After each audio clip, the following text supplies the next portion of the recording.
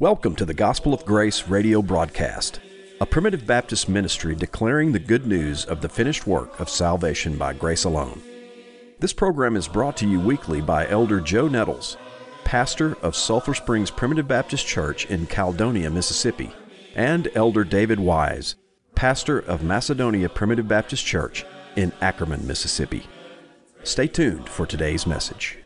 Good morning and welcome to the Gospel of Grace radio broadcast. This is Elder David Wise here with you this morning, and we're thankful to share time on this program with Sulphur Springs Primitive Baptist Church and Elder Joe Nettles. And we'd invite you to come and worship with us at Macedonia Church in Ackerman, Mississippi, or Sulphur Springs Church in Caledonia, Mississippi on Sunday mornings at 10:30 a.m. And then also we have a joint meeting in Starkville, Mississippi at 6 p.m. located at the New Covenant Church on 200 West Garrett Road. And we would love to have you come out and worship with us. Love to meet you. If you have any questions or you just listen, we'd love for you to contact us. You can email us. You can write us if you want to write through postal mail. You can find that on the website gospel-of-grace.com, and you can find our contact information and other past messages and a church that may be close to you. And also you can find good content and a summary of these radio messages, at least the ones that I've delivered, at macedonia-pbc.org. So we hope that those websites can be edifying for you. This morning we want to continue our consideration of Jesus Christ in the law.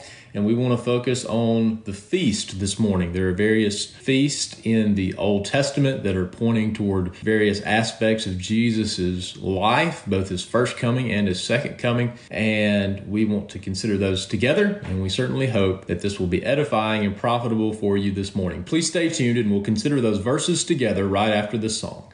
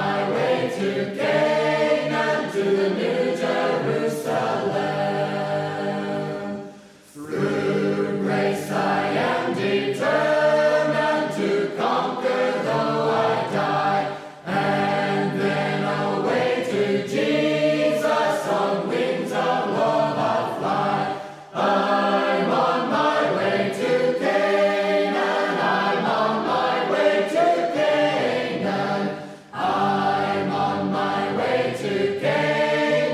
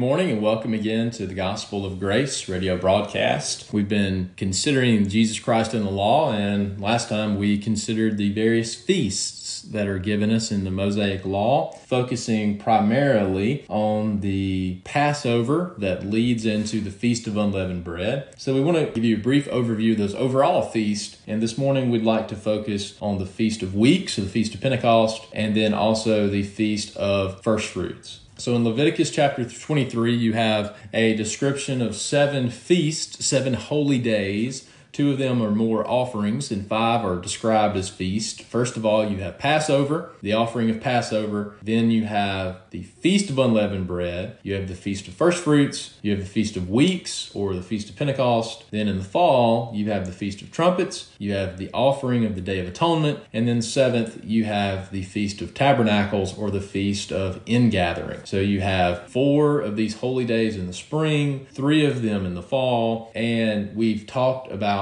Passover and the Feast of Unleavened Bread, and we will consider this morning the final 2 holy days or feast of the spring festival season. Then you have 3 feasts that are in the fall festival season. So typically, the Feast of Firstfruits would be closely associated with the Feast of Unleavened Bread and Passover. If you remember, the first Jewish month, the month of Nisan, would be the equivalent of what we would know as March to April, kind of mid-March to mid-April. So that is the time where they would have their first harvest, the first beginnings of their harvest, those early first fruits, right? They would come sometime during that period. And obviously, the Feast of First Fruits would be dependent upon when the first fruits came, right? It was not necessarily observed on an exact day of the month because it is dependent upon the first fruits of the harvest actually being there, right? So it did not have an exact date in which it was observed, but typically the Feast of First Fruits would be closely associated with Passover and with the Feast of Unleavened Bread.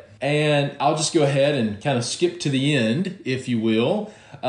Jesus Christ is described in 1 Corinthians chapter 15 that his resurrection is described as being the first fruits of them that slept. 1 Corinthians chapter 15 and verse 20 says, "Now Christ is risen from the dead and become the first fruits of them that slept." So the Feast of First Fruits is pointing toward the resurrection of Jesus Christ. Now again, in a typical Jewish observance of the Feast of First Fruits, it was not a given day necessarily because it was dependent upon the actual harvest coming. But if you'll bear with me a little bit, I think that we can make some sound assumptions, if you will, that the Passover, the 14th day, was when Jesus was crucified, clearly pointing toward the sacrifice that Jesus made as the Lamb of God, his shed blood being offered on our behalf, right? It's my belief that Jesus was crucified on a Wednesday. The reason that I say that is because of the prophecy that Jesus gave in Matthew chapter 12, that the sign that would be given to this generation and the sign that would be given to all generations to come to prove that he was the Son of God, the sign that he said that he would provide to prove his deity, Jesus told them, the scribes and the Pharisees there, that sought a sign. Master, we would seek a sign. This is in Matthew chapter 12, beginning in verse 38. And then in verse 39, "And even an adulterous generation seeketh after a sign,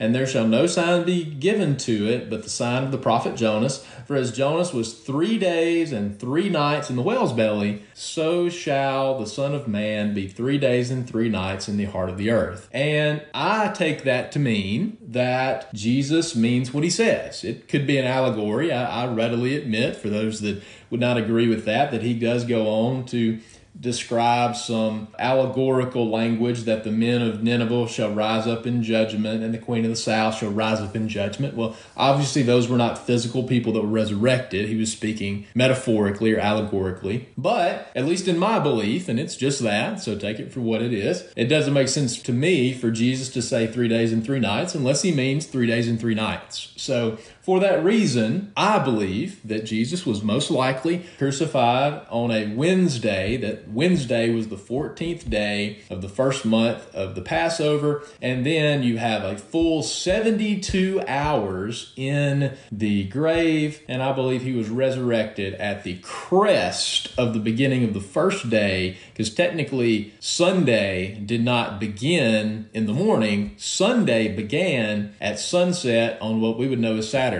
So I believe Jesus was resurrected at the crest of sunset at the end of Saturday, which would equate to Saturday at 6 p.m., and at the beginning of the first day of the week, which actually began later in the evening on Saturday. So that's my belief, and you can study that out and decide for yourself how you feel about that. But if that's the case, if Jesus was crucified on a Wednesday, that he was a full 3 days and 3 nights in the heart of the earth, and he was a full 72 hours in the grave, then that would mean that Sunday would be the 18th day of that month. Now again, the first fruits were not offered on a set day of the month, but they were offered in close conjunction with the Feast of Unleavened Bread. And regardless of what day that falls on, and I would tend to think it would fall on the 18th day of the month, if the common Christian tradition is true that Jesus was crucified on Friday, that would make it the 16th day of the month. And it's not really relevant what day he was crucified or what day the first fruits was on, if you will. The only thing that matters is that Jesus Christ was resurrected.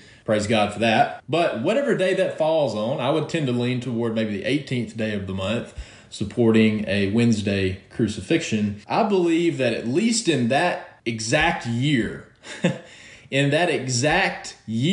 I believe that the Feast of the Firstfruits fell on that Sunday that Jesus was resurrected, right? Now, I don't have any Bible to say that, but it just makes sense, doesn't it? Clearly, the Feast of Firstfruits is pointing toward the resurrection of Jesus Christ. And just as Jesus was crucified on the Passover, I believe that that exact year that Jesus gave up his life for his elect, I believe that on that exact year, the Feast of Firstfruits was on the first day of the week, because Jesus Christ was the first fruits of the resurrection. So that's food for thought, and you can meditate on that yourself and study that out and reach your own conclusions.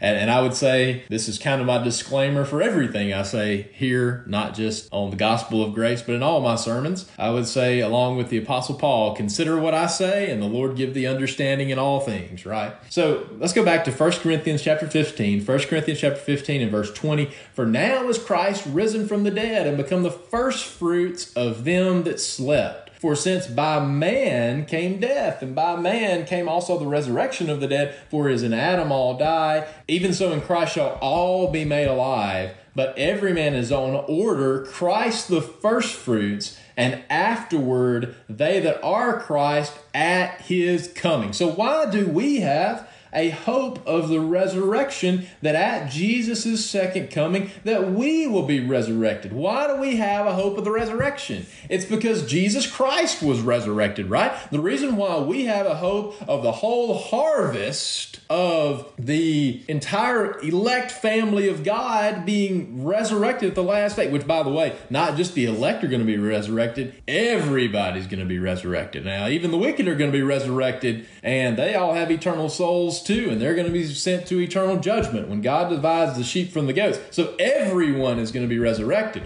But the reason why we have the hope of a resurrection of life, okay, there's going to be some people that are resurrected not unto life. They're going to be resurrected unto judgment. They're going to be resurrected unto the second death. But the reason why we have the hope of a resurrection of life is because Jesus Christ, as the first fruits, was resurrected, and that offering was received before God, right? The idea of the offering of the first fruits was that if God accepted the offering of the first fruits, then that certified his blessing upon the rest of the harvest, right? And that is the hope that we have of the resurrection, that since Jesus Christ was resurrected, and he's the first fruits of them that slept, he's the first fruits of the resurrection, because God accepted the first fruit resurrection of Jesus Christ. That's why we believe that the whole harvest of all of God's children will be resurrected at his second coming, right? And that's the reason that we have the hope of the resurrection. And that's the reason that we don't sorrow as others that have no hope, is because Christ was resurrected as our first fruit offering, that God accepted that first fruit offering, and we have a hope that we will be resurrected at the last time, again, because God accepted the offering of the first fruits of Christ's resurrection. So, from the Feast of First Fruits, okay, from the Feast of First Fruits, 7 weeks were counted, 7 weeks, 7 Sabbaths. And then on the 50th day, you have 7 Sabbaths, and then the next day is the 50th day. So 50 days after the offering of the first fruits was when the Jews were commanded to observe the Feast of Weeks, or, as we know it more in the New Testament, the Feast of Pentecost. The word Pentecost literally means 50, right? So it's 50 days after the resurrection of Jesus Christ. I want you to think about this. In the first century, on the year that Jesus died for our sins, I believe we can safely assume that the offering of the first fruits was on the first day of the week that Jesus was resurrected, right? So then you have 7 weeks, right?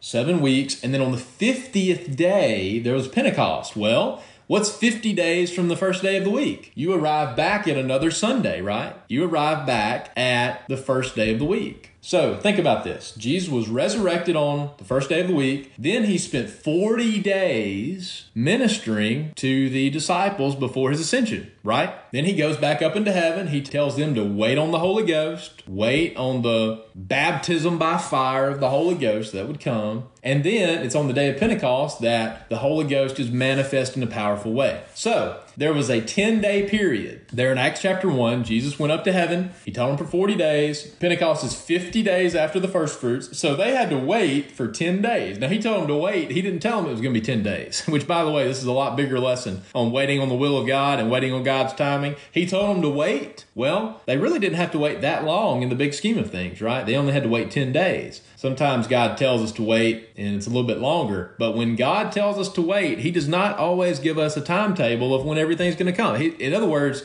what he told them beforehand is that you just wait, and when the Holy Ghost shows up, you're going to know it. And boy, they knew it on the day of Pentecost. And, that's how the Lord tells us to walk by faith a lot of times too, right? He tells us to wait, and whenever the time comes, you'll know it. But we're not always guaranteed to only have to wait 10 days, right? Sometimes we've got to wait a lot longer than that, which is an important lesson in walking by faith. God tells you to wait, but he didn't give you the timeline of how long you got to wait. Just wait patiently on God's will, and I guarantee you God's timing is always perfect. So the day of Pentecost is 50 days after the offering of the first fruits. So they had to wait 10 days after the ascension of Jesus Christ. And then we know what happens on the day of Pentecost. The Holy Spirit comes down in a powerful way. 3,000 people were added to the church. And that is not when the church began, but that is when the rapid expansion of the kingdom of God began, right? Ministers have said, and I think it's a good analogy, that the ship was in the harbor. The ship was prepared with 120 folks. And when the wind of the Holy Spirit hit those sails, that's when the ship of Zion began its journey that will continue until his second coming. And I believe that's true. That's when everything was prepped and prepared. The church was already there. But the church began its movement of the Holy Spirit and the guidance of the Holy Spirit in the kingdom of God at the day of Pentecost. So that's the New Testament application. But let's back up to the Old Testament command of the Feast of Weeks, okay? So again, 50 days from the offering of the Feast of First Fruits, you wait 7 weeks. That's why it's called the Feast of Weeks, right? Pentecost means 50 days, but you wait 7 weeks. The Feast of Weeks. And then when that day came, you would make a meat offering unto the Lord, 2 wave loaves of fine flour baked with leaven. Now, this is one of the most important and unique aspects of the day of Pentecost, is they were commanded to use leaven, which this is the only place in the Old Testament they were commanded to use leaven. We'll come back to that in just a minute. So they offered 2 wave loaves of fine flour baked with leaven. They would offer the bread with 7 lambs, obviously without blemish, a bullock, 2 rams for a burnt offering, a meat offering, a drink offering. They would sacrifice 1 kid of the goats for a sin offering, 2 lambs of the first year for a peace offering, wave them as the bread of the first fruits with the 2 lambs. It was a holy convocation, right? No work to be done. So the most distinguishing aspect of the Feast of Weeks, the Feast of Pentecost, is that God commanded them to offer leavened bread. And, this is obviously in direct contrast to what happened about 50 days before, right? Where you have the Feast of Unleavened Bread. And obviously we observe that still in the Lord's Supper today. We use unleavened bread. And this is the only place in the Old Testament law where God says to use leavened bread, because we find out in the New Testament that leaven is always the picture of sin, right? So why would God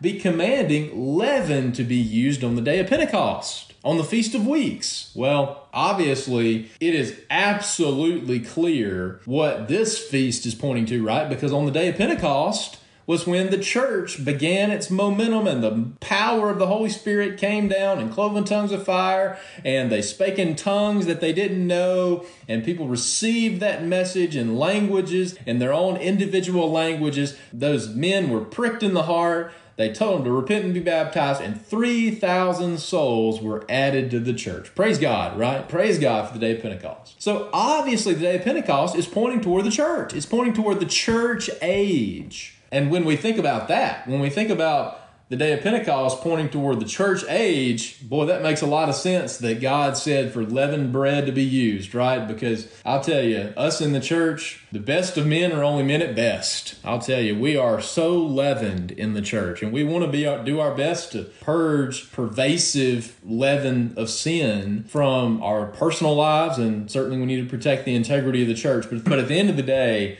we're sinners. All of us are sinners. We're broken vessels in this church. And it's no surprise that Jesus describes this in Matthew chapter 13, where he's talking about the kingdom of heaven and the expansion of the church and the expansion of the kingdom of God. He spoke a parable unto them in Matthew 13 and verse 33. The kingdom of heaven is like unto leaven, unto which a woman took and hid in 3 measures of meal till the whole was leavened. Now, in this aspect, leaven expands, right? Leaven expands, and that's what we see in the book of Acts. We see the leaven of the kingdom of God expanding throughout literally the whole world. But the kingdom of God was going to expand, right? The kingdom of God was going to expand like leaven. But boy, that is such a picture of just how sinful we are in the church kingdom, right? We're all leavened bread. And we just are so thankful that God receives our leavened bread through the sacrifice of Jesus Christ and views us as those that leaven and that sin paid for through the blood of the Lamb.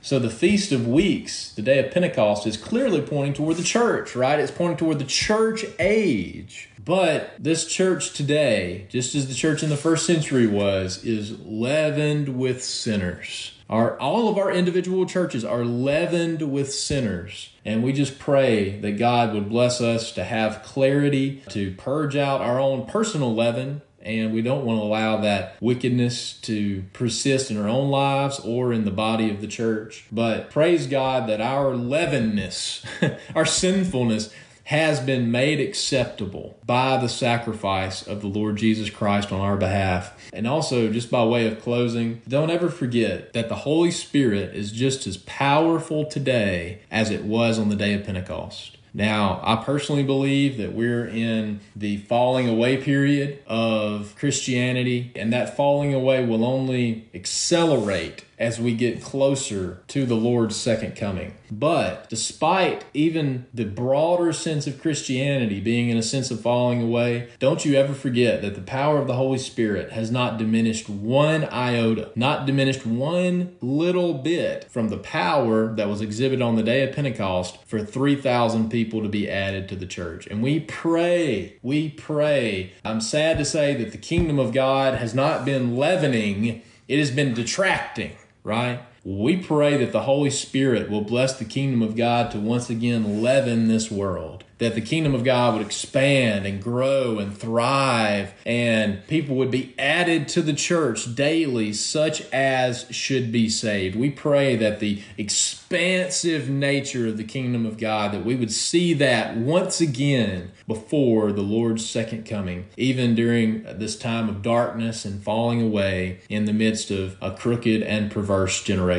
So praise God for the Feast of Firstfruits that's pointing toward the resurrection of Jesus Christ, and while we have a hope of the resurrection, and praise God for the Feast of Weeks and the Feast of Pentecost that has given us the power of the Holy Spirit and the church age for us to enjoy the blessings as the earnest of our inheritance until that final Feast of Trumpets and the Feast of Tabernacles that's pointing toward the second coming of the Lord, and we'll consider that next time, Lord willing. We pray the Lord will richly bless you in service to the Lord on this Lord's Day.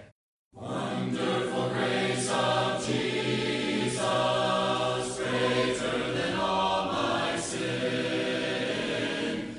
How shall my tongue describe it? Where shall its praise begin? Taking away my burden, setting my spirit free. For the wonderful grace of Jesus reaches me. If you enjoy the messages you hear on the Gospel of Grace radio broadcast, we invite you to visit a Primitive Baptist church in your area. Visit our website at gospel-of-grace.com to search for a Primitive Baptist church near you, to listen to past messages online, and to find additional contact information. This program is also available on iTunes under Podcasts with the title, The Gospel of Grace, a Primitive Baptist radio broadcast. If you enjoy our program, send us an email at gospelofgracepb@gmail.com. We would love to hear from you. This program is produced by Sulphur Springs Primitive Baptist Church, 40283 Wolf Road, Caledonia, Mississippi, and Macedonia Primitive Baptist Church, 11 Staten Road on Highway 15, just north of Ackerman, Mississippi. Come and worship with us each Sunday morning at 10:30, and tune in next week for another message from the Gospel of Grace. Until next time, we pray that God shall supply all your need according to His riches in glory by Christ Jesus our Lord. Wonder